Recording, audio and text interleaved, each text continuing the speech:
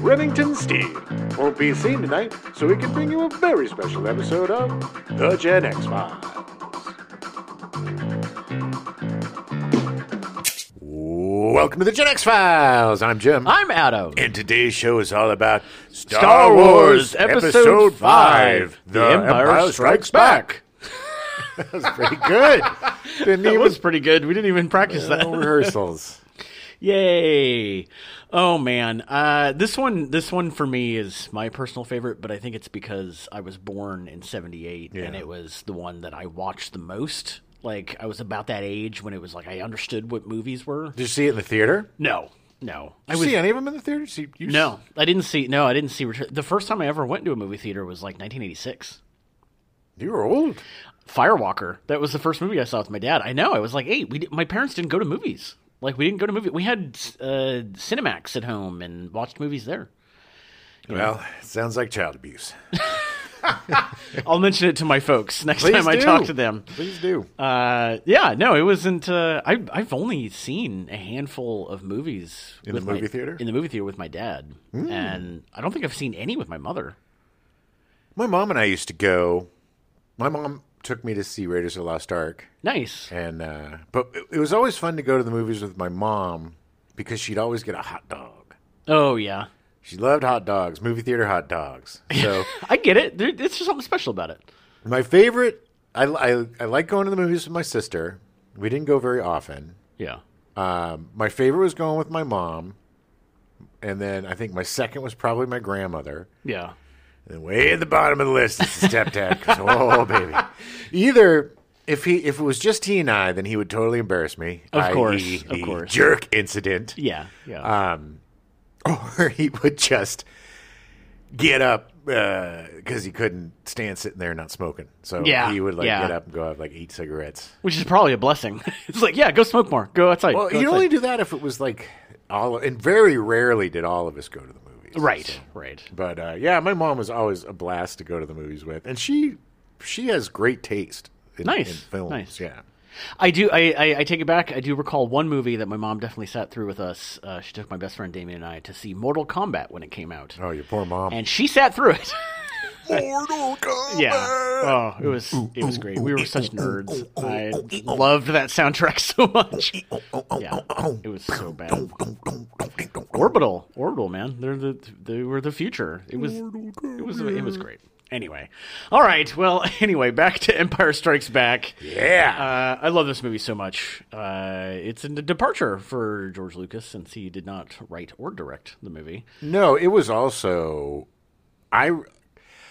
It was torture, man. The 3 years between those movies... I can't even imagine. It was torture. And then even worse. Oh, my God. Well, we'll get to that when we get more into the movie. But, man... Yeah, it was. It's just funny how much people complain now about Stranger Things hasn't been on in 11 months and 12 months. It's like, yeah, you should have been there during Empire Strikes Back. Well, some of these shows do take years. Sure. And that's ridiculous. But you have a million other things you can watch in the meantime. Right. In 1980, between 1977 and 1980, you were stuck. Yeah, Battlestar Galactica. Yeah, all the cheap knockoffs. Buck Rogers. In the 25th century. Yeah, check out all our cheap knockoff Star Wars. May the farce be with you, month. The first month. Yeah.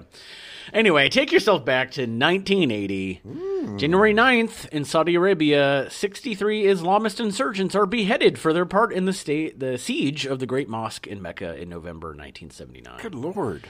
Yeah, there was some bad stuff happening around that time. In the Mideast. Do they use lightsabers? Yeah. That's why you have it yes. in there? No, it was insurgents. It's about the rebels. Ah, right. Yeah. Yes. February.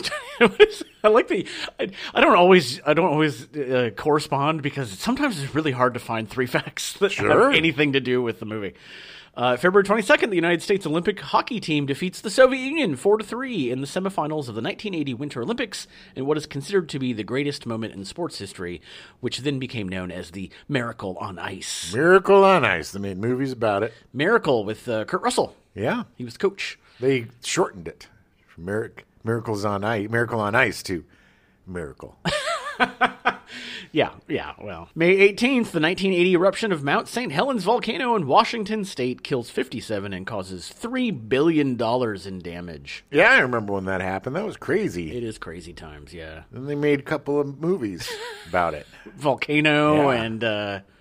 Dante's Peak, Dante's Peak. I couldn't remember the other one. With Pierce Brosnan. Yeah. As a scientist. Although Volcano was set in L.A. Yeah. I don't remember Dante's Peak. With Tommy Lee Jones. Yeah. As a scientist. And that scene, isn't Volcano the scene with the lady that goes through the old lady that goes through the sulfur lake and just like pushes the boat and she slowly melts? Well, maybe. But in Volcano, there's the scene where the guy like jumps off the train and walks through the lava and melts as he walks. Then maybe it was Dante's Peak. I don't know. I get them confused. That was Volcano. No. The one I'm talking about. Probably because I think Dante's Peak had the like weird acid rain. Well, yeah, but it also had the hot springs that got super hot. Oh, yeah. Person went in. I think they opened with a person going in the hot springs getting boiled alive. Oh, yeah. Well, anyway. Yeah, volcano stuff. Fun. Yeah. So what was that one for? About disasters? I don't know. Is it homage to Darth Vader's home planet of hot sauce? Mustafa? Is it? No, Mustafar. Mustafar. Mustafa's from The Lion King. Yep. I get those confused often. At least it's another Disney property. That is true. May 21st, The Empire Strikes Back receives a wide release, making lots and lots of money. Oh, yeah. I remember just being ants in my pants that day at school. That and Return of the Jedi, those were the two hardest school days ever, because knowing I was going to go. Yeah. I was just buzzing and no idea what. Well, Empire, I knew what to expect because I got the comic book beforehand. Oh, yeah. It was spoiled. Kind of. You knew about the twist? Yeah. Oh. Yeah. That sucks. Why did that come out beforehand? That doesn't seem... It's just stupid because they didn't care. Yeah. Like, there was not, like, spoiler alerts back then. Right. You know? Right. I mean, people did a good job of not spoiling the twist, or trying to, but it's like, why? You're exactly right. But they would release the book and the comic book before the movie for some reason. I guess to hype it up. I don't know. It just seems stupid. Gotta hit those readers. They really want to come see this movie. They got me, because I read all the novelizations. It's just ironic because Lucas specifically went to such great lengths to make sure that one line was not known by anybody. I know. Well, that seems like great oversight on Lucas's part. Yeah, it was dumb. Now I'm going to question him entirely. Well, let's question the merchandising. It wasn't him. It wasn't CEO. Yeah. Randall Pinks was his name. Yep, Randall Pinks. Randall G. Pinks. Okay. So following the success of Star Wars, the sequel was swiftly put in development. Lucas had signed a deal dictating that Fox would distribute the film, but would have no creative input in exchange for 50% of the gross profits on the first $20 million earned, with the percentage increasing to 77.5% in the producer's favor if it exceeded $100 million. Yeah, it's a win-win for them. Yeah. They don't have to do a damn thing except for it's like the just cost of the prints and stuff, but still. Provide us quality and you're good. Yeah. You get $10 million guaranteed. Printing money. Yeah. Lucas was not a fan of creating lore for the universe he created and wanted more to focus on growing ILM, Industrial Light and Magic, and creating Skywalker Ranch in Marin, California. That's hilarious. Yeah. That's hilarious. That the thing that he created has the most lore of just about anything, except for maybe Lord of the Rings. He's such a tech nerd, though. He was just like, no, I'm going to go play more with the computers. Yeah, I don't care. What do you mean? I don't know if a Wampa's related to a Wookiee or whatever. I need a steady cam. Just make it make sense. Make it look good. So to write the next film, he hired Leigh Brackett, known as the Queen of the Space Opera, to write the sequel. Nice. Yeah. Again, also going back to George Lucas and how he is kind of a understated feminist, that he was very much about hiring women and having women work for him. Well, his wife, Marcia Lucas, is one of the greatest editors ever. She is the unsung hero of Jaws. If it wasn't for her, Jaws would have been a bomb that nobody heard about. Right. He paid her $50,000, Leigh Brackett, despite knowing she was suffering from cancer.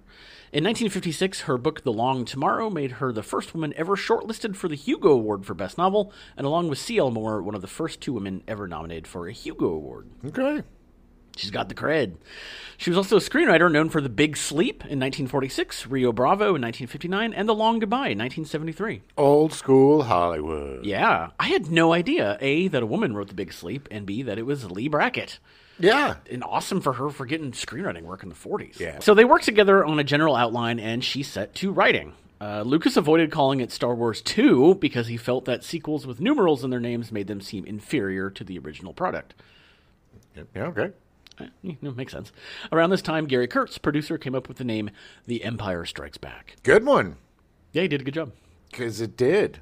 It did strike back. It struck back. It did. In Hoth.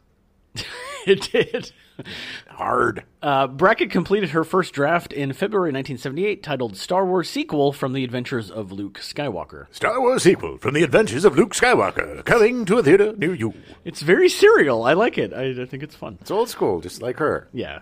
The draft contained a city in the clouds, a chase through an asteroid belt, a greater focus on the love triangle between Luke, Han, and Leia, who is portrayed as a damsel in distress, the Battle of Hoth, and a climactic battle between Luke and Darth Vader. All very old school, classic Hollywood tropes. And of course she was going to make the damsel in distress because that's just kind of how it was back then. Yeah.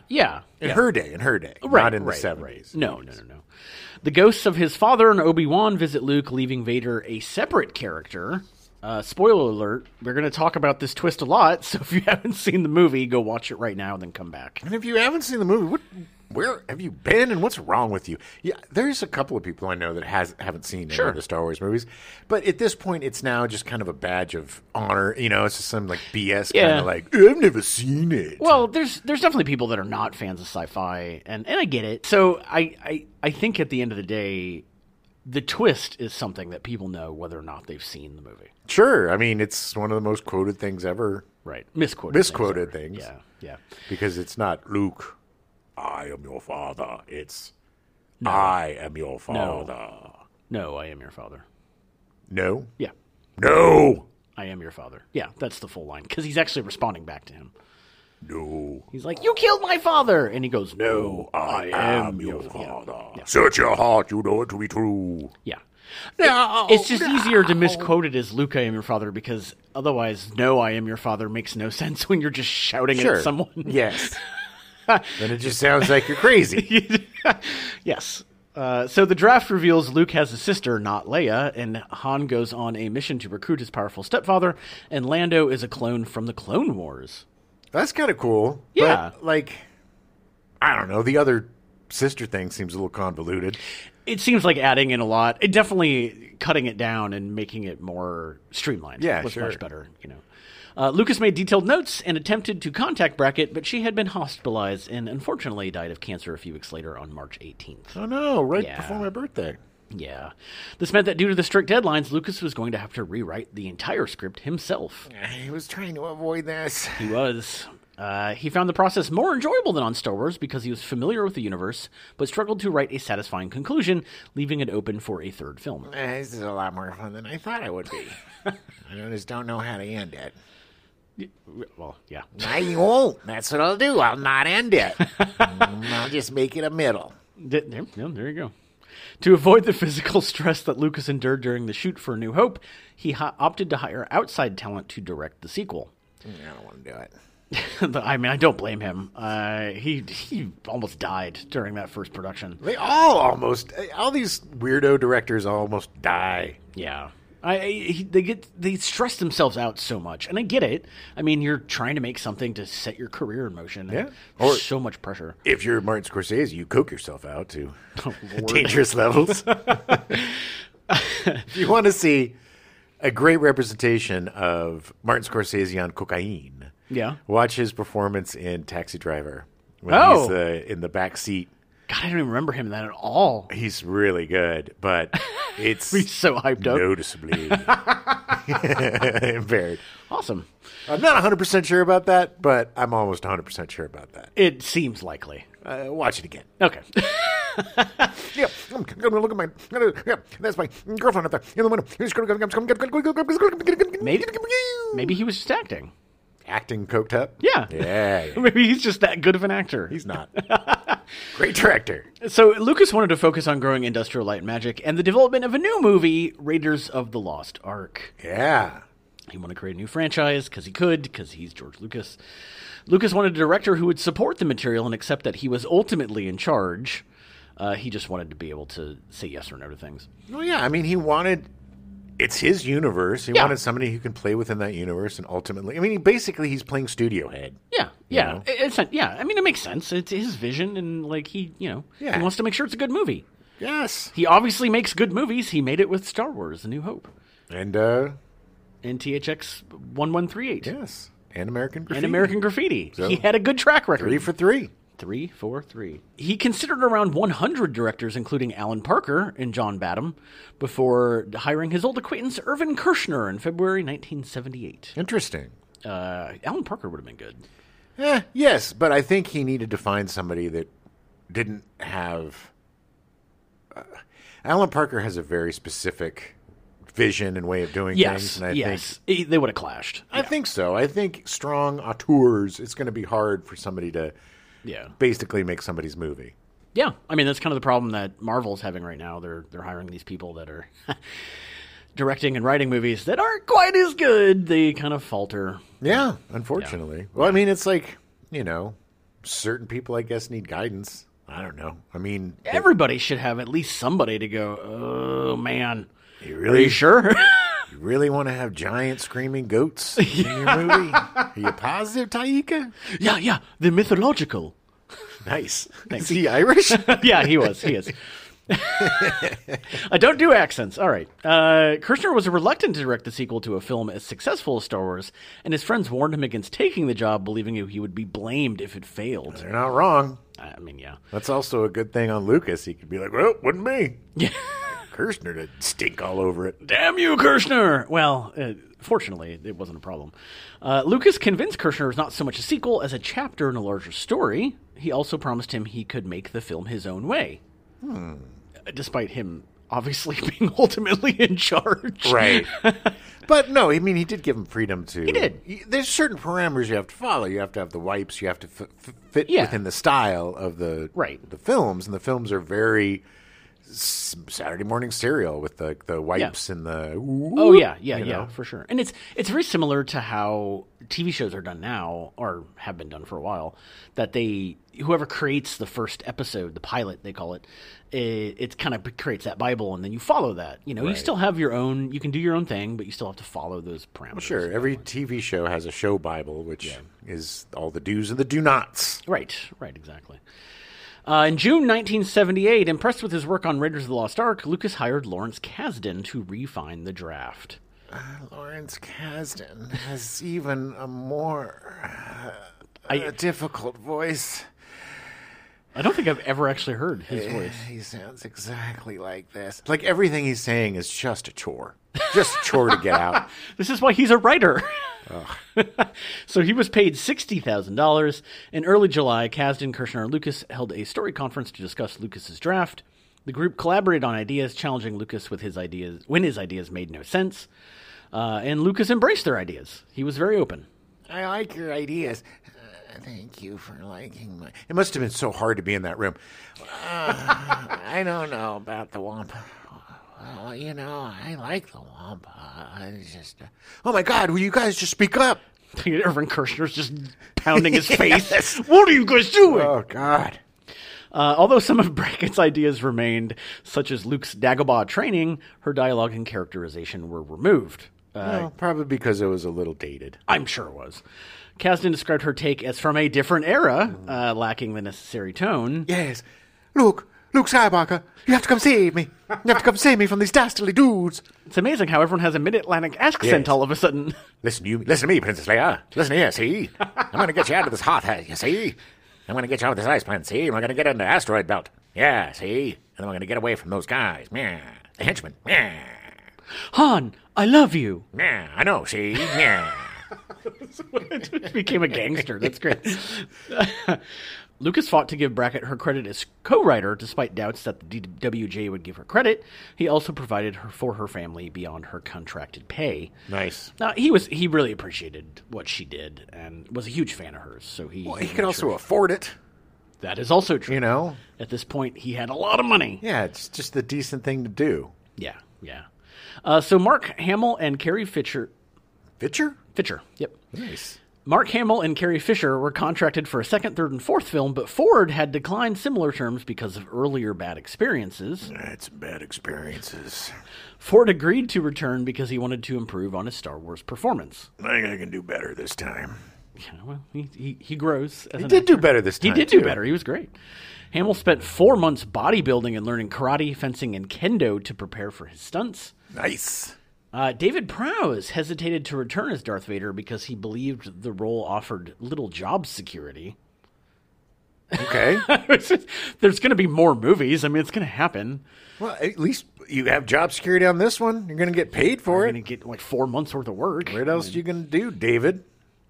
Nobody's knocking down your door. He's going to go back to his farm and hang out. All right. He returned after being told further delays would lead to his being replaced. No, I'll be back then. Immediately. I was just joking. James Earl Jones returned to voice Vader, but as with Star Wars, declined to credit because he considered himself, quote-unquote, special effects. I am special effects. To Prowse's physical performance. Yeah, little known fact, James Earl Jones actually did all of the breathing noises himself. He did. And he made his voice sound like it was in a helmet when it wasn't. It's crazy. He's so good. I am the king of echoes.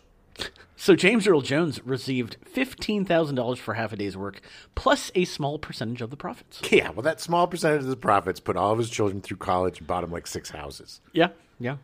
Anthony Daniels returned for, quote-unquote, reasonable pay. He was reluctant because he had received little public acknowledgement for his previous performance as C-3PO because the filmmakers portrayed the droid as a real being. Yes, from time to time. I just love that. That is so. It's like, okay, again, I don't understand. They're offering you work. Well, still, look, as a little kid, I thought R2-D2 was real. Yeah. Yeah. At least in the first one. I remember the first time I saw a making of and like the little dude popped out and I was like, what? R2-D2's eating a little man.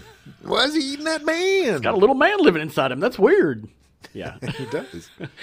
Alec Guinness could not return as Obi-Wan because his failing eyesight required him to avoid bright lights. I'm like a Mogwai now. He also, bright lights. He was technically dead. I was struck down by Vader, but it made me more powerful than ever. Except for his eyes. Except for my eyesight. Recasting him was considered, but determined to recruit him, Lucas agreed to a deal in late August 1979, just before filming finished. We'll turn the lights down a little bit. I mean, he was great. He was paid 0.25% of Empire's box office gross for his few hours of work. God, he probably made like $12 million off of that. Yeah, if we're going, Luke, you have to finish your training, Luke. You will go to Dagobah. Yeah. He's our last hope. Another there is. Billy D. Williams was cast as Lando Calrissian, the first African-American to portray a main role in the series. Yeah, baby. Colt 45, more nigga. His first appearance in the movie, he just seethes that, like, slick. Hey there, Chewbacca. Hey, Chewbacca. It's just, I love the way he says Chewbacca. Hey, Chewbacca. What's up, Chewbacca? He found the character interesting because of his cape and Armenian surname. I like his cape. I mean, hey, man, whatever reason you want to have to be in a movie. He was slick as oil, baby. Great. He was so good. Williams believed this gave him room to develop the character. What did? The cape? The cape and the Armenian surname. Nice. Yeah, Lando. Calrissian. Yeah. Williams said Lando was much like himself, a pretty cool guy. He believed it was a token role, but was assured it was not specifically written for a black actor. It didn't seem like it. No. Kirshner said Williams had the fantastic charm of a Mississippi riverboat gambler. Okay. Howard Rollins, Terry Alexander, Robert Christian, Thurman Scott, and Yaphet Kotto were also considered for the part. All great actors. None of them would have been as good. No. Yoda was voiced and puppeteered by Frank Oz. Lucas intended to dub Oz's Yoda voice, but decided it would be difficult to cast someone who could match their voice to Oz's physical puppeteering performance. Yeah, he originally wanted Yoda to be like, "Hey, Luca." You gotta go in. Don't take your weapons into that cave. You don't need them. You're not gonna need them. Anyway, let me get on your back. We'll do some trading. Carry me around in knapsack. Yep. That was his catchphrase. Yep. Come on, get going. Yep. It occurs to me that we've only seen 3 of the Yoda-type beings. I don't think they actually have an official name. Well, there's Yoda, there's Yaddle. Right, and then Grogu. So in the entire universe, it occurs to me that we've only seen them when they're really young and then when they're really old. Well, we don't know how old Yaddle was. Well, I'm going to assume she was Yoda's age. I mean, it makes sense. But my thought, and I'm going to put this out there as a fan theory, that they actually grow really tall when they get to a certain age, but then they slowly get small again as they get older. Like old people? Yes, like old people, but exaggerated. Like they get up to be like 6 feet tall, but then they eventually get back down to the 1 foot. Like how I'll shrink as I get older? Yes, you will eventually become Yoda when you become 857 years old. Oh, good God. It's torture. That would be awful. Horrible that would be. It's evidence of the fact that they created such an amazing universe that could happen. Sure. And I mean, I don't know about the books and the comic books and stuff, if they've covered any of that stuff, which most of it now doesn't matter because it's not canon anymore. But I don't know.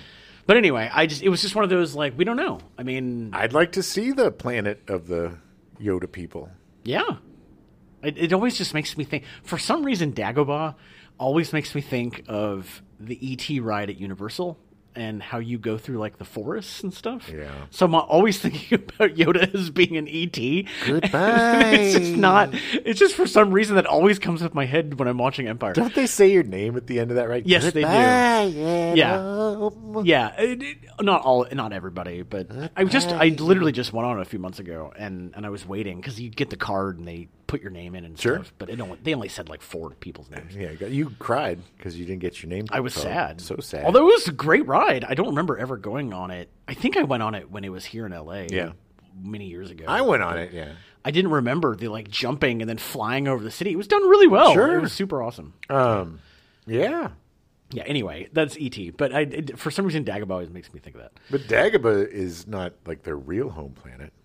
No. Yes. I don't know what their real home planet is. But I think it's a force-sensitive planet. That's why he's on it. Because it has that cave, and I think that cave is some sort of force-sensitive thing. Area. So, but Yoda was hiding there because of Order 66. Right. Right? Like he was trying to not be murdered because he was a Jedi and they were being killed. But he was also planning on, helping Luke Skywalker and Princess Leia, Right, he knew that eventually they would show up and then... Yeah, some sort of crap would happen. They'd bring him back in. Something would happen, yeah. All right, anyway, It must have been lonely, though. I imagine. Sitting there with snakes and stuff. Well, little did you know that during Empire, Yaddle, whatever her name is, was just kind of off the screen. They just never showed her. Hi, I'm Yaddle. And I don't speak weird. I just speak like this. Yeah, she's the one that's actually like, hello, my name is Yaddle. Hello, I'm Yaddle. Jeremy Bulloch did not audition for Boba Fett. He was hired because the costume fit him. Yeah, I think they redubbed his voice. They did. It was uncomfortable and top-heavy, making it difficult to maintain his balance, and the mask often steamed up. Bulloch assumed his lines would be dubbed over as he had very little dialogue. Fett's voice actor, Jason Wingreen, remained uncredited until the year 2000. And then he was replaced for the special edition, I think. Because I think they ended up putting in... Tamora Morrison, I think, did the... Tamora Morrison. Yeah, he did... I think they redubbed I think his they voice. did, yeah, when they were doing the... Because they knew, yeah. He's no good to me, dead. Yeah. So unfortunately for Jason Wingreen. Bulloch also appears as an Imperial officer who restrains Leia on Bespin. Ooh. No other cast member was available for the role, so Kurtz had him quickly change out of the Fett costume to stand in. And then they had John Morton portray Fett in the same scene. Why they couldn't have John Morton just play the stormtrooper? It was probably late in the day. I can just imagine Gary Kurtz just like, oh my God, we need a stormtrooper. Get over there. All right, fine. Yeah. There was no extensive casting for the Emperor. Lucas chose Clive Revill to provide the character's voice, preferring it from the options given to him, while an older actress, Marjorie Eaton, physically portrayed the Emperor in test footage. Yeah, it looks so weird. Yeah, the original, I watched a video where they compared the original, and then the special editions they put in Palpatine, who was in the third movie, and then the prequels and stuff. What's his name? Dear Diarmid, or Ian McDiarmid. Yes, yep. Ian McDiarmid. Yeah, they had Ian McDiarmid play him in the third movie in Jedi, and then in the prequels, and so of course in the special editions they put him in. Yeah, and it actually makes more sense because the original looked super weird. Yeah, because they had like some animal's eyes, owl's big, eyes, weird buggy eye things that like protruded out from his face. It was super weird. The footage proved unsatisfactory, and special effects artist Rick Baker created a full mask that his wife Elaine wore. Chimpanzee's eyes were superimposed over her face. Yes, that's what it was. Cat eyes and assistant accountant Laura Crockett's eyes were also considered. Seth MacFarlane's also played the Emperor in Robot Chicken.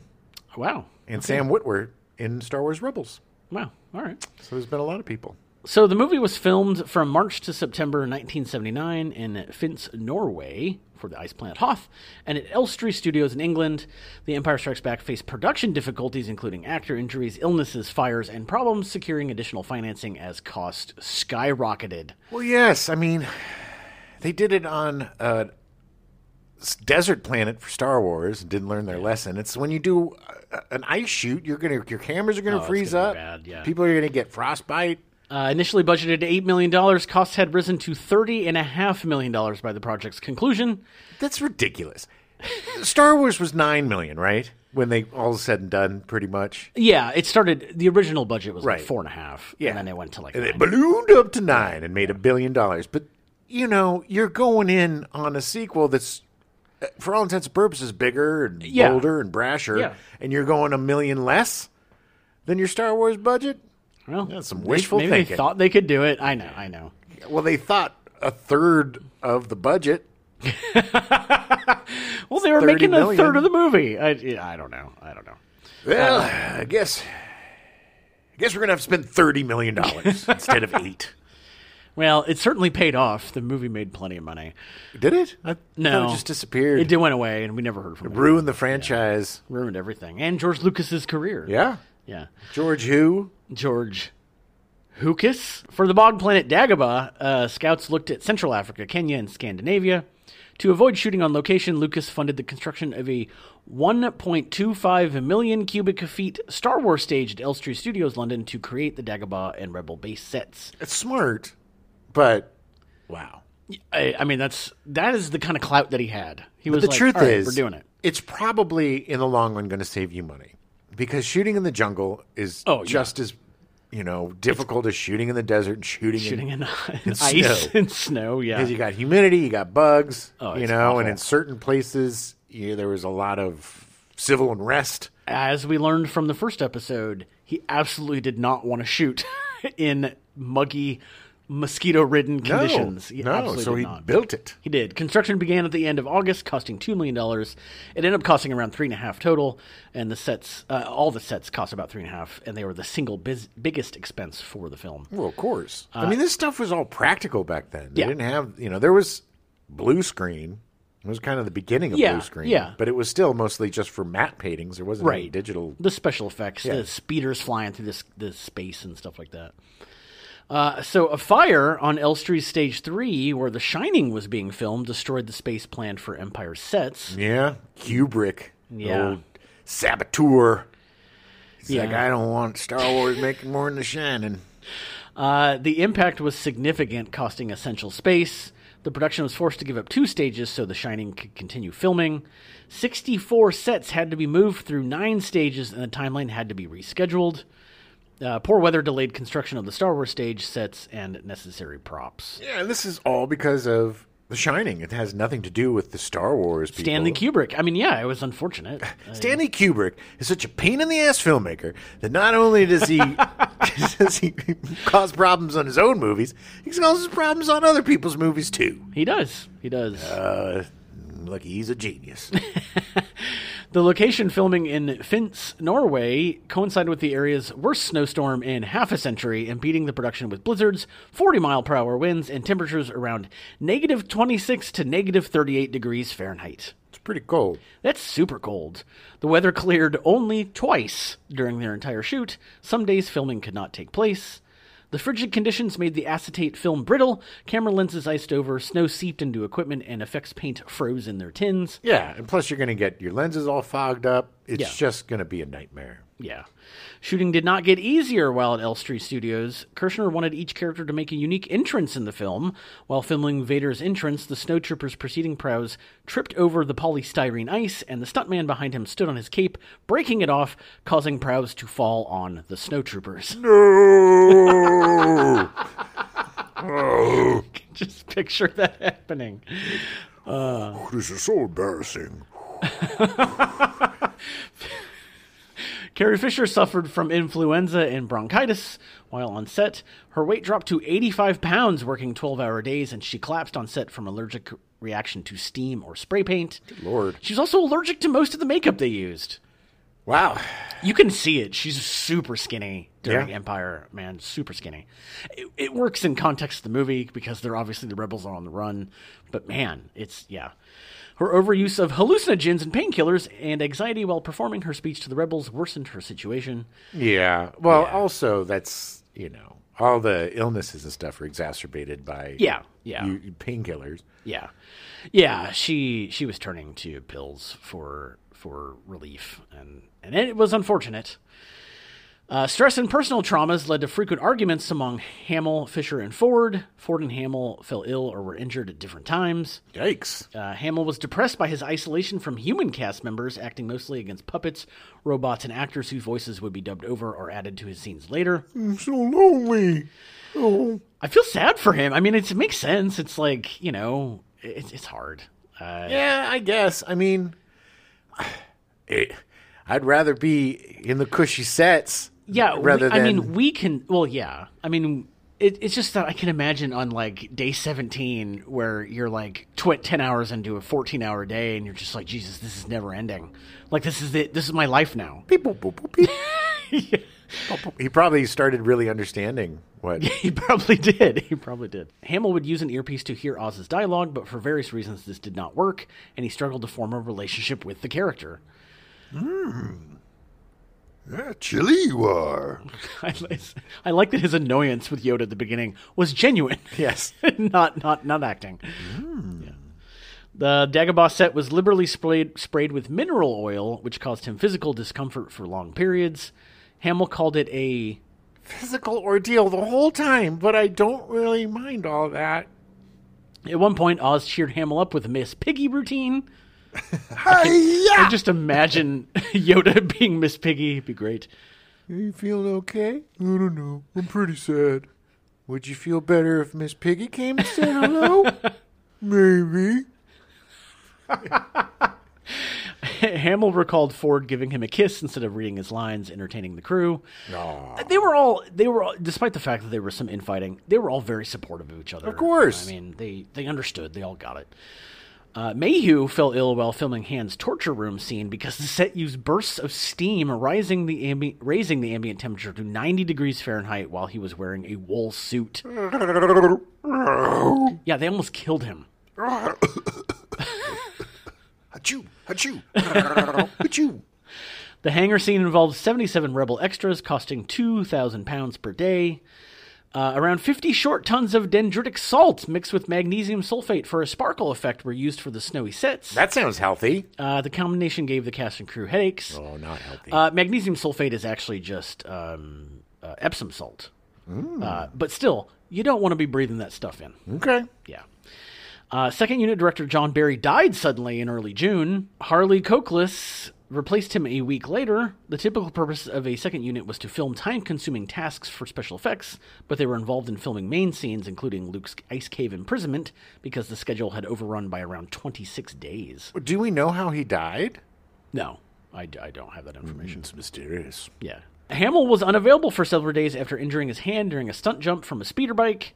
Having been called in for the stunt the same day his son was born, exhausted and aggravated by the salt-laden setting, Hamill angrily rebuffed Kurtz for not using a double for the scene.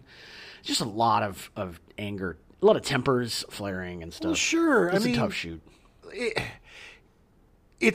Yes. You're filming in very difficult places to film physically because of, either snow or dust or whatever. And then you're under all of this pressure because Star Wars. Right, right. Yeah. I mean, you got a guy who's like, not George Lucas who's directing it, who's got Star Wars. Got his own thing to prove. Yeah, exactly. Yeah. It must have been just for everybody that wasn't the stars, it must have been a completely nerve-wracking experience. Yeah. The confession of love between Leia and Han was scripted, with both of them admitting their feelings for the other. Kirshner felt this was too sappy. I love you too, princess. He had Ford improvise lines repeatedly until Ford said he would do only one more take. I'll do one more take. More. He responded to Leia's confession of love, saying, I know. Lucas was unimpressed by the scene, believing it was not how Han would act. I'm not very impressed. I don't think that's how Han would act. What Han would do, he would shoot first. What? I don't know. Yeah. I mean, it makes sense. To me, that's totally Han. I don't understand. Yes, of course it is. I think it's 100% Han. I don't know if George Lucas actually understood the character of Han Solo. I don't think he did. Because I think we understood Han more than he did. Yeah. And he was a scoundrel. He shot first. And of course he did. Of course, she knew that he loved her. Greedo was going to murder him. Yes. He had to. Yes. And that was the one change in the special editions that I did not agree with. Well, it also looked stupid. It did. With the little thing work. going, bing, bing, bing, yeah. bing, bing. It didn't work. Prowse was given the line, Obi-Wan Kenobi is your father. to read because he was known for repeatedly leaking information. Hey, guys. Hello. Hey. Hello. Yeah, David Prowse here. You're not going to believe this. What? Obi-Wan Kenobi is Luke Skywalker's father. No. Yeah. What? I said it I said it. Yeah. Come on, eh? Yeah. Did you make him Australian? Cockney. Is that Cockney? Yeah. Okay. Yes, it's a perfect Cockney accent. Okay, sure. Spent a lot of time in Cockney. Only Kirshner, the producers, and Hamill knew the actual line. Hamill was positioned on a platform suspended 35 feet above a pile of mattresses. Nice. That's safe. Just throw some more mattresses on there. Hey, yeah, can you add a few more mattresses, maybe? They actually cut his hand off. Look, we'll be able to stitch it back on. Promise you, we'll be able to stitch it right back on. The film footage, unfortunately, was damaged, and the scene had to be entirely reshot. No! Yeah. No! That's why he got so into it at the end, because he was just so angry with the long shoot. Yeah, that's not true! Yes, Mark, it's true. We have to shoot. We have to reshoot the whole scene. No! The schedule overrun resulted in filming and post-production taking place simultaneously. Film footage was shipped immediately to ILM to begin effects work. After watching a rough cut of the film, Lucas provided 31 pages of notes about changes he wanted, mainly alterations in dialogue and scene lengths. Heaps. Yeah. He continued tweaking elements to improve the special effects, but even with ILM staff working up to 24 hours a day, 6 days a week, there was not enough time to do everything they wanted. No, there's so many effect shots in this movie. Probably at this point, more than any other movie. Yeah, ever made. That's a safe bet. Yeah. You know? A Dagobah pickup scene in which R2-D2 is spat out by a monster was filmed in Lucas's swimming pool. Yeah. They did that a lot. They did. They used his pool a couple times. They also, like, in Lethal Weapon. Oh, yeah, with Richard Donner. Yeah. They used his pool for when they... and his house when they did that whole bit with the guy in the pool. Yeah. You know, it's crazy. It's like a $30 million independent film almost. Yeah, you know? Yeah. I mean, really. Because it's outside of the studio's purview, and it's just these guys trying to make something that's never been made before. I mean, that's the thing, is you were groundbreaking in this film. The effects, everything is It's unlike anything anybody had ever seen. Star Wars was unlike anything that anybody had ever seen, and you have to top that for the sequel. That's a lot of pressure. That's way too much pressure. Yeah. Fox was confident in the film and spent little money on advertising, taking out small advertisements in newspapers instead of full-page spreads. We all knew it was coming. Yeah, no, everybody knew it was coming. No reason to waste money in advertising. No. Lucasfilm set up a telephone number allowing callers to hear a message from cast members. Hello, this is your friend. This is your big daddy, Darth Vader. Just wanted to say, keep on trucking. Oh my. Yes, hello. It's good to talk to you. I'm C-3PO, Human Cyborg Relations. Anyway, drink Pepsi. Fox demanded a minimum 28-week appearance in theaters, where 12 weeks was the norm for major films at the time. Yeah, nobody's arguing. No. None of the theater owners are. Yeah, the theaters are like, yes, please. Yeah. How about 48 weeks? Yeah. What do you say? Let's double it. Well, just call me back next year. Just call me back next year. It's fine. Estimates suggested Empire needed to earn $57.2 million to be profitable after marketing, distribution, and loan interest costs. So it was released on May 21st, 1980. The highly anticipated sequel became the highest-grossing film that year, earning approximately $401.5 million worldwide. So it did okay. I think it made its money back. It did. Just barely. Just barely. I'm sure on the books it didn't. But just barely. Yeah, exactly. I don't know. Still not profitable. Seems like we broke even. I don't know. I don't know. Yeah. The number of theaters was deliberately limited to 126 theaters to make it difficult to get a ticket, thus generating more appeal, a strategy used with films expected to receive positive word of mouth. Yeah, which is kind of dumb, because I get it. You want they wanted the visuals of people lined up around the block like the first Star Wars movie. That's going to be a story. Truth is, you put it in 3,000 theaters, there's still going to be people lined up around the block, and that's a better story. I know. But it also then would provide longevity, more longevity, because it is going to do that at least 28 weeks. Unlike its predecessor, Empire met with mixed reviews from critics, and fans were conflicted about its darker and more mature themes than those of the lighthearted adventure Star Wars. I guess. It just was the thing that bothered us kids is the ending, Yeah. I mean, we'll get into that, but it's like, I loved it, man. I loved the Wampas. I loved everything about it. It's, again, this movie, it starts and it goes. Yeah. And it doesn't take a breath. That was, when we were watching it, I was like, it's literally been like 2 days. And all this stuff happens. Yeah. It's so much.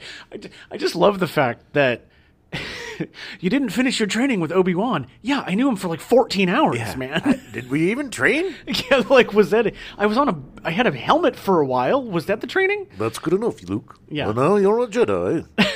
It's like, you can do it with your eyes closed. No wonder why Order 66 killed all the Jedis. None of them really knew what they were doing. Well, you've had 18 hours of training. You're good to go. Have fun. Yes. Here's your card. You get a discount at Dave & Buster's. Here's your giant laser sword. Try not to kill anybody. Yeah, I did. Because the same thing with Yoda. I mean, he had to have been there for like 2 days. I mean, maybe, I don't know. The whole timeline of that. At a certain point, Yoda is like, well, I've had enough today. I've had enough. We're done. It's like, I mean, they train for a long time. It gets tired sitting on somebody's back, screaming in their ear. He also progresses very quickly because he goes from barely being able to do the handstand to like a day later being able to do it on one hand and lift all these things. But we also don't really know. Because it could have been more than a couple of days. They could have been in the asteroid thing for a few days. It's like... It could have been like a week. But, I mean, they weren't inside that giant worm for longer than a week. Well, maybe. I mean, I don't know. Maybe they were. It just seems odd. It's always best to not ask too many questions. No, agreed. At the end of the day, it's a movie, and it doesn't really matter. But I just find it interesting because to me, it's like, well, hey, if that's really the training, and especially with somebody, to me, it proves the fact that Luke was super sensitive to the Force and that he could be trained in a short amount of time. Sure. I'm more of the ilk that wants to justify things around the story in the story rather than being like, well, that's dumb. Yeah. It's like, no, you can come up with an idea because chances are it's probably true. That's what the Clone Wars cartoon was all about. Exactly. Filling in the gaps. Yeah. So critics praised the expressive features and characterization of puppeteered character Yoda. Everybody loved Yoda. Yoda, popular I am. He's so much more animated than I remember. Like, he's such a Goonie bird at the beginning. Oh, crazy. Will you please stop that? Get out of there. Quit touching it. Mine? No. Mine. And it really shows how good Jon Favreau and Dave Filoni did with Grogu, imitating that first scene that Yoda is in Empire Strikes Back, where he's just a curious little kid. Yeah. And he just wants to go snoop through stuff. Will you stop that? You're going to break it. Mine. And the fact that he nibbles on his dinner, and then Luke looks at it and just throws it away. Yeah, why not give it to him, you jerk? Luke's a jerk. He's a jerk. Yeah, he has some of his father in him. Well, he's got his father's super whiny impatience that his father had too. It really all fits. It really fits. I just want to be a Jedi now. Take me to Yoda. Why do I have to wait? Hey, I can't train him. He's annoying me. He's not ready because he's an annoying teenager. Hate him, I do. I don't know how much time. It's supposed to be a couple years between New Hope and Empire. I don't know how old he's supposed to be at this point. Well, he's old enough. Old enough to not be a whiny baby. Be a whiny teenager. Yeah. So the film was nominated for various awards and won 2 Academy Awards. It won for Best Sound and a Special Achievement Academy Award for Best Visual Effects. The film received a further 2 nominations, Best Art Direction losing to Tess, and Best Original Score losing to Fame. Odd that Tess of the D'Urbervilles won over Star Wars. Yeah. I mean, it was a period piece. The period piece is probably why. Yeah. And then the fact that, Fame's a great movie, but the score in Empire is incredible. Yes. Look, I get it. Fame was a musical. It was huge. It was also huge, but it was, yeah. They're going to live forever. Fame. Yeah.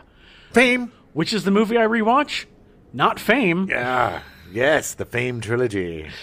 Subsequent releases have raised the film's worldwide gross to $538 to about $549 million, and adjusted for inflation, it is the 13th highest grossing film in the United States and Canada. Nice. Since its release, The Empire Strikes Back has been critically reassessed. It's now often regarded as the best film in the Star Wars series and among the greatest films ever made. Okay.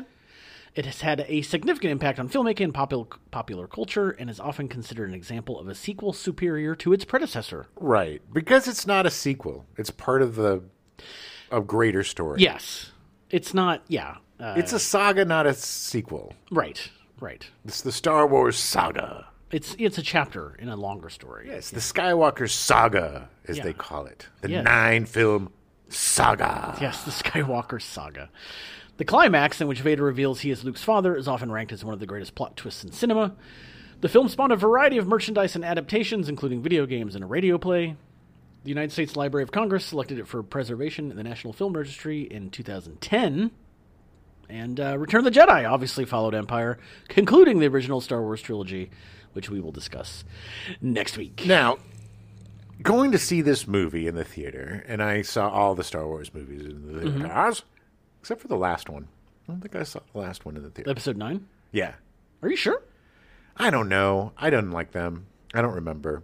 I know I saw the first 2 in the theater, I think. I don't remember if I saw the last one. But seeing Empire was such an incredible experience because, Star Wars was life-changing because it was unlike anything you had seen. But also, there had never been an experience of having to wait 3 years to see something that you were so absolutely pumped to see. It's just, and I think that's why I read the comic book beforehand or whatever, because you're just so hungry for anything Star Wars. I had records telling the story of Star Wars. I had all sorts of stuff. I read all the books, all of the ancillary books. I read all of the, adaptation of the movie adaptation books that came out. I could not get enough Star Wars. So going to that movie, it was insane. And we were talking about this yesterday as it was coming to a close. And I'm like, well, okay, awesome. They're going to be going to Tatooine, and this movie's going to be really long, and we're going to get to go get Han Solo, and then there's going to be this stuff, and it's been on for a long time, and the music's kind of swelling, and the fact that it was just the middle, and that we knew we had to wait another 3 years, and as a child, 3 years might as well be 300 years, because time is very different back then. Well, when you're 10, it's 30% of your life. Yes, exactly. I mean, so it was so hard. Yeah. In between Star Wars movies. I can't imagine the ending of that movie and then having to wait, knowing it was going to come, but not knowing when. And we'll talk about this next week, but I think the anticipation for Jedi was the most for me of any movie I've ever seen, because it was finishing the saga. Yeah, it was such a cliffhanger at the end. Yeah. Something that had been 6 years of my life, you know? Right. And between Empire and Jedi, it was when I gave up my toys. So I have a few. It's funny, we pulled out a few of the Jedi figures to throw up on Gen X headquarters. Yeah. A couple of the bounty hunters. Bosk. Oh, the Empire figures, you mean? Yeah, what did I say? Jedi figures. I don't have any Jedi figures. It's funny because I was at that age, and I think now you could probably play with figures a little more, maybe till you're 12 or 13. Yeah. Kids seem to be playing with stuff. Maybe not. I don't know. But I started dating around that time. Yeah. Dating. Quote unquote dating. Quoties. Yeah. The girl that was on my Saturday morning bowling team and I decided to date. We'd hold hands and stuff. And I remember going on a school trip to SeaWorld, and I was with my girlfriend and my best friend, and I was going to buy her something, a ring or something, because that's what she did. And I pulled some, money out of my pocket, and a little Star Wars blaster fell out. And I'm like, oh, it was like drugs. I'm like, oh, I don't know where that came from. It's not mine. I don't know. And then my friend, he grabbed my hand very seriously, and he looked at her and he said, "That is his. What do you think of that?" What a dude. No. He was trying to to love him for who he is. Okay. No. You don't have to pretend. Right. That you don't love Star Wars. He had your back. Okay. Gotcha. He was trying to make me be honest about myself. Yes. And she's like, "I don't care. Just buy me a ring." But it was that was kind of the end of that relationship. Yes. No. It was the end of toys, because it was really, it was girls and toys, and that's what really did it, was girls, or boys, however it is for you. But for me, it was girls. And that was the hardest time. And I was so sad that I wasn't going to get any toys for the next, for the Jedi, because they had some great freaking toys, man. Yeah. I did. Most of my toys came from Empire. Oh yeah. Although I do remember my Uncle Jeff giving me the Rancor monster. Oh yeah. On Easter. No one else remembered my birthday that year. Yeah. We were there at my grandma's house, and he gave me the Rancor monster. It was so awesome. And then every year after that, the Easter Rancor came. He did, and he would destroy my grandma's house. He would chew up the Easter bunny. He was great though. And I think I had a Jabba, but beyond that, I didn't get any of the other, because my mom, of course, was like, "Well, you already have a Luke Skywalker. Why do you need another one?" Because, Mom, he has a different outfit on. He's in all black. It's amazing. There were some cool figs. But most of my stuff, because the bounty hunters was the big thing. That was the big thing for me, was the different bounty hunters, which were fascinating. Well, I played with Han Solo, the Millennium Falcon, and Chewbacca. I wore out Chewbacca. And that you pulled out one of the it was the Chewbacca that you had was miscolored because you'd played with it so much. I also think I might have left him outside for a few days. He got sun bleached. But and the thing about the Han Solo, the figure that I have, it was the first printing, and then they did this other printing with this total goober head that I swear looked like the Nutty Professor, like Jerry Lewis from the Nutty Professor head. It was too big, and I hated it. And I would search, when I'd ruin my hand, and I play my Han Solo to death, I would have to search different toy stores to find the original one because there's no way I was going to have weirdo-headed Han Solo as my buddy. So it's just living through those movies. It was insane. It was just a complete cultural experience, unlike anything. Yeah, the Marvel movies and all that stuff, sure, but this was the beginning of that. Yeah. You had Jaws, which was really big, but it wasn't anything. Yeah, but it wasn't like Jaws 2 was highly anticipated. No. I mean, it wasn't. It was. Yeah. Jaws 3 was the 3D. We all knew it was going to be a winner. Yeah, but that's the thing, is that it's this. They knew immediately that there was going to be a sequel. Like, I'm sure it was announced. I mean, the second that it was greenlit, like, it was announced, and it's like, well, now sit back and wait. The worst part, and we could talk about this more next week, but the worst part was knowing that this was 4, 5, and 6, and then him being like, well, I'm not doing it. I'm not doing 7, 8, and 9, and I'm not doing 1, 2, and 3. Yeah. And he was like, F it, I'm done. And we were all like, well, you promised us. You said there was 9 chapters. And then, he's like, okay, 4 million years later. But it was... Well, yeah, we'll talk about it more next week. Yeah. But Empire was just so... they say it's dark and everything. It's really not. It's just... It's a continuation of the adventure. But it did what a middle act needs to do, which is separate your heroes, and then you bring them back together for the last chapter, which is Jedi. And... they're pretty much together for the whole thing in Jedi.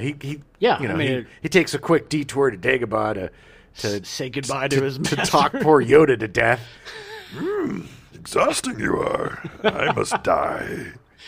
Time for me to join the Force. I'm tired of answering your questions.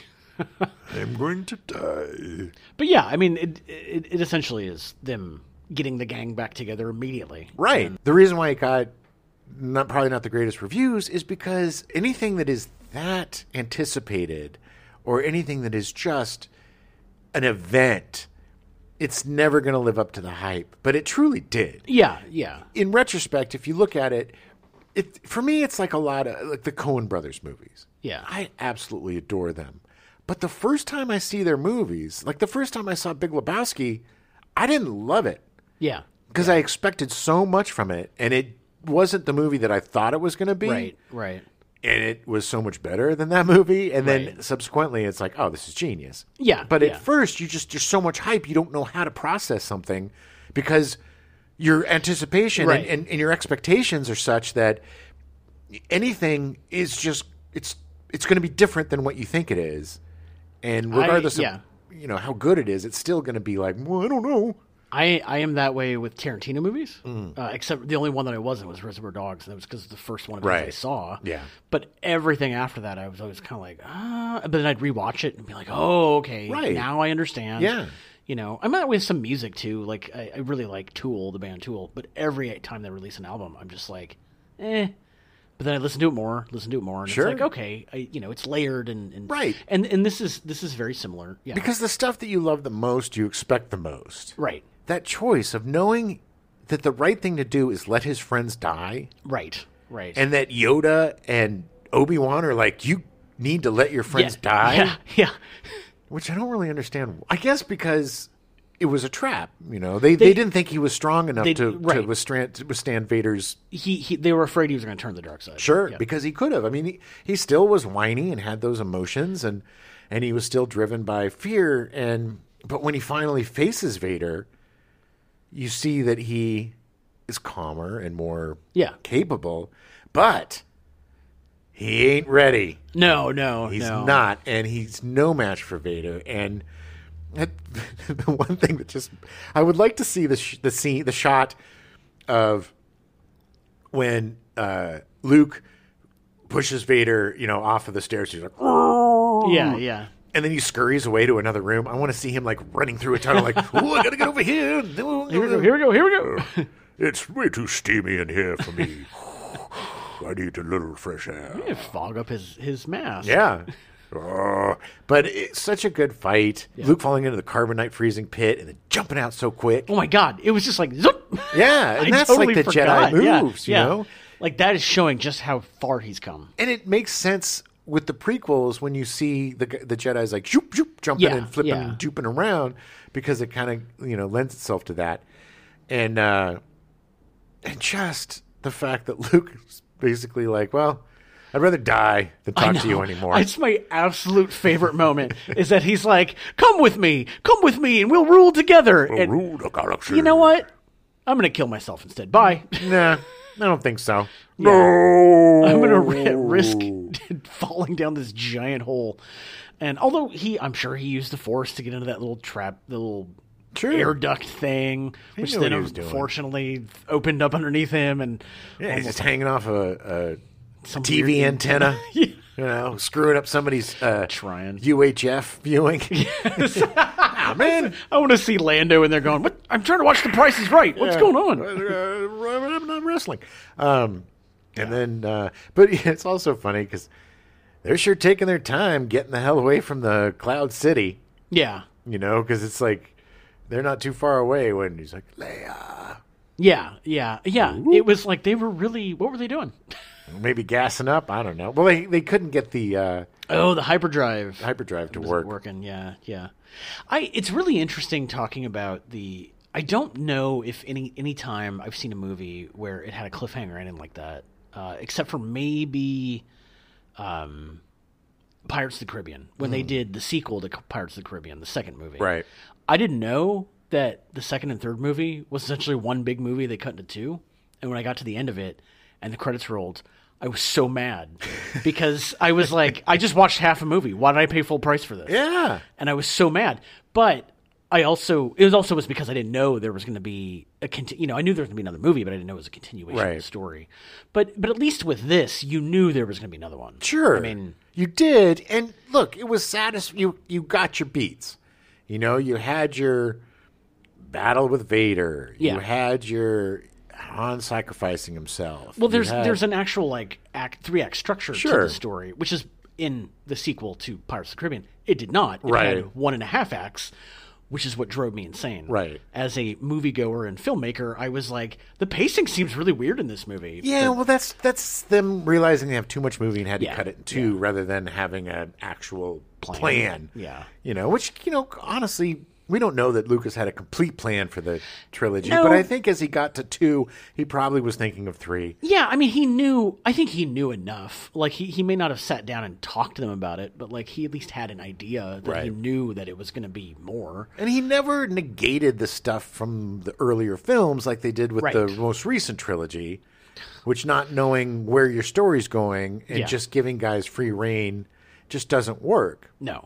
And then realizing, well, we don't like the stuff that was in the middle film, so we got to retcon everything, and it's just a mess. Yeah, a mess. You have to have someone at the top that, as Lucas said, makes the final decisions. I mean, it's the reason that first 10 years of the MCU, the Marvel Universe, worked so well. Yeah, because they had one guy at the top going, "All right, this is the plan," and maybe that's part of the reason why they're not doing as well now. But I don't know.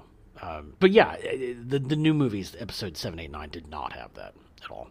No, and that's a shame. Yeah, and I guess it really is too bad because there was some fun stuff in those. But yeah, it also shows that you need Lucas. Yeah, regardless of what you think of the prequels, they are a fleshed out trilogy where the story works throughout the entire. Right, it wasn't just like, oh, I made this movie, then I made this movie, then I made this movie, and let's hope it all fills together. Love it or hate it, there is a definite 3-act arc to that trilogy. Yeah. Just like the first one, and it is Star Wars, and unfortunately, it's like making a Lord of the Rings without J.R.R. Tolkien.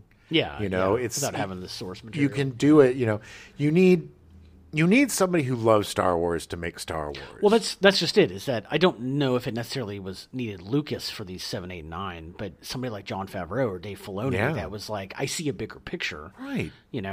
That's all they needed. Because they want to expand. The universe is sacred to them. Right. It is a place of, they are like me, where it changed their life, but they got, instead of just being an employee of Lucas, they got to run the whole shaboob. Creators, yeah. But, and rightly so, because they know what works and what doesn't work. Yeah, yeah. And they know how to tell good stories within the Star Wars universe. Right. But within the Star Wars universe. Right. And what makes that universe tick. Yeah. And it's not just aliens and blasters and Jedi. Right. You need to have an intricate story. These factions need to work together or work against each other. Some people like each other, some people don't. You know, some planets are hostile, some are not.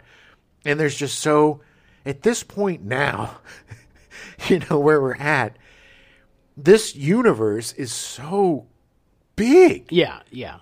With so many different races and planets and vehicles and droids and blasters and weapons and just this huge fleshed out books and volumes and encyclopedias of just, it's insane how big this has become. It is almost real in the fact that it is so fleshed out and there's so much to it. It's just crazy to me that something, you know, as great as it is, has just become such a juggernaut to the point where it's a religion. Jedi is a recognized religion. Yeah. Yeah, I was very sad when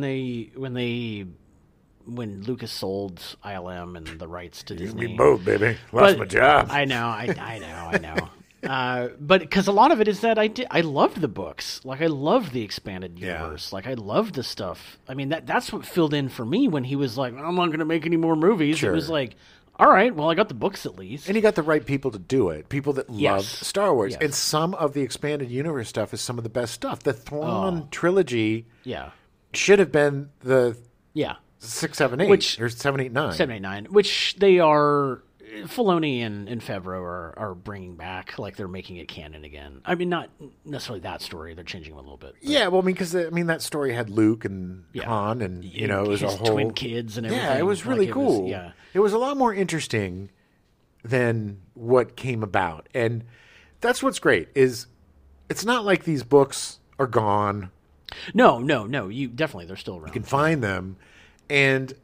F Disney, you know, it's up to you what's in that universe. It's up to you what you pick and choose. And it was a huge mistake of them to decanonize all of this stuff that so many fans absolutely adore. Yeah. And then now they're retconning it and bringing a lot of the stuff back that was so good. Because they know that they've made a mistake. It's the problem of a business taking over this franchise. Because this isn't... Making it business first. Yeah, because this isn't... I'm sorry, it's not Marvel. It's not like any other franchise. No. It's more special than any other film franchise. It's more precious to people than anything else. Yeah. Myself included, man. I mean, I was so... I had a toothache when I saw the episode 7, which didn't help any, but I was just like... It's so funny, because this is exactly the same, not a toothache, but I was in a very bad place when I saw episode 1, and it made me hate the movie. Sure, I get it. And hate the movie. But for me, I was so excited to see a new Star Wars. Yeah, same. And I was so excited to see not only a new Star Wars, but one that had Han and Chewie and Luke and Leia, and... It just, as it progressed, I was just more and more disappointed. And by the time it was over, I'm like, when they killed... I already saw this movie. Yeah, exactly. I saw this movie in episode 4. And like, once they killed Han, that was it for me. Yeah. And not just because he's my favorite character. It just seemed unnecessary. Exactly. It didn't pay off the way it should have. Not at all. The way they thought it was going to. No, it was just... bogus baloney. But this is part of the reason that I think that episode 8 was the best of those, because I liked how they had Luke go out. Mm-hmm. Like, it paid off well, and it made sense, and it worked in the story and in the context of him. Sure. Which is why I liked it. It was a good conclusion to his story. Yeah, and it made Snoke a lot more interesting, and it made but then it was just like, well, and it was like, Snoke's whatever. He's just some half-ass clone or something. He doesn't matter. And guess what? Somehow Palpatine came back. They fly now. Ugh. It's just, I'm sorry. It's just somebody out there. That movie is their favorite movie of all time. I get it. Sure. Yeah. And more power to you. But the thing that people forget, because there is no more toxic fandom than Star Wars fandom, unfortunately. Yeah. And I think what the thing that people forget, and what people definitely forgot with the prequels, is that George Lucas made these movies for kids. Yeah. And he made the prequels for his kids. Yeah. And, that's why Anakin Skywalker was a little kid and all this stuff, is because it was for kids, man. Well, that's part of the thing that I love about Empire Strikes Back is that Star Wars was for like kids that were like 10, 11, but then 3 years later, they're 14 and they're starting to have these like feelings of like love and stuff. And so this is in Empire, this love triangle, this stuff. It's like, these are the feelings that you're having. I like that it matured along with its audience. Yeah. And then Revenge of the Jedi, Return of the Jedi is just that next level of like, oh man, you got to make some really hard decisions. Yeah. And I'm psyched to see it. I know a lot of people have problems with this movie, but I love it. Yeah. Yeah, I don't know. Right, a lot of people don't like Ewoks and whatever, but really? I love all that stuff. I thought it was great. That was great. Yeah, I think I'm most excited about Jedi because it's probably the one I've seen the least. Oh, really? Yeah. Yeah. And I love it, but, Star Wars is number one for me. Just because seeing it in the theater was like nothing else I've ever experienced in terms of movies or TV or whatever. And it's a perfect film. It's just a perfect adventure. And Empire expands upon that, and it's the perfect middle act to the story. Yeah. And it hits all the right beats, and it takes away our favorite hero, and we've got to save him. And it was just so smart, because it could have been, you can't have Leia taken again. Right. Because, that was the first movie. Well, and it makes sense because the whole Greedo thing, they got that death mark on your head. Yep. Time for you to go. Yeah. Like it totally makes sense. It works. It expands. I love the fact that the tough guy from the first movie is like, I can't leave my friend behind. Like, I got to go get him. Yeah. Like, it's just such good character development. Exactly. It shows who these people are. And also, one of the things I absolutely love about Empire is the running gag of the disposable Empire generals. Oh, Whereas, anytime anybody screws up, it's like, well, I'm going to go tell Lord Vader, and I'm sure he'll understand with my apology. I like it got to the point where the last one, they didn't even show him kill him. He's just they open the door and he's just dead on the ground. It's like, no, okay. It's like, you've disappointed me for the last time.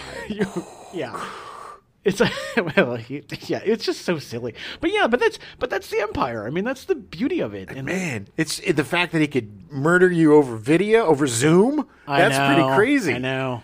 You're having your Zoom call with Vader in his little incubation chamber, and you think you're all safe because he's not in the room with you, and then all of a sudden, Choke City. Someone told me they couldn't do the Force through the glass. I don't know what's going on. They choke now. They choke now. All right, we'll be back next week. Return of the Jedi. I'm super excited about it. Oh, yeah. I haven't seen it in a long time. I'm super excited about it. Gonna be a fun time. Just the perfect way to spend your May is with your Star Wars. And there's just so much to watch now. Not just these movies and the prequels and the sequels, but get yourself into some of the TV shows and get yourself into some of the cartoons. Yeah, I saw someone posted a great timeline of watching like the Leia saga, which was episode 3, and then the Obi-Wan show, and then the original trilogy, and then the sequel trilogy. Well, that's what's so great is now you can curate different sections of story for you. If you just want to learn about Mandalorians, you can have a whole Mandalorian history lesson with the cartoons up to the Mandalorian. And if you want to live the Andor life, you watch Andor up until the Rogue One. Rogue One, yeah. You know, you can watch it any way you want at this point. Yeah, it's great. There's so much to watch, and it's so good. Just enjoy it. Don't bitch about it. You know, nothing's perfect. Try some of the Star Wars. If you don't like it, there's plenty more to try. If you're our age, this is your dream as a kid. Was Star Wars everywhere, you know? If you haven't seen any Star Wars, now's the time. Give it a shot. If you haven't seen any Star Wars, then who the hell are you? There are people that have not seen it. Yeah, the people that have been in a coma. There are people that have not seen it. Test. 1, 3. Testing 1, 3. You were so 14. Jesus 14. Age. It's more like 11. We now return you to your regularly scheduled programming. Benson, already in progress.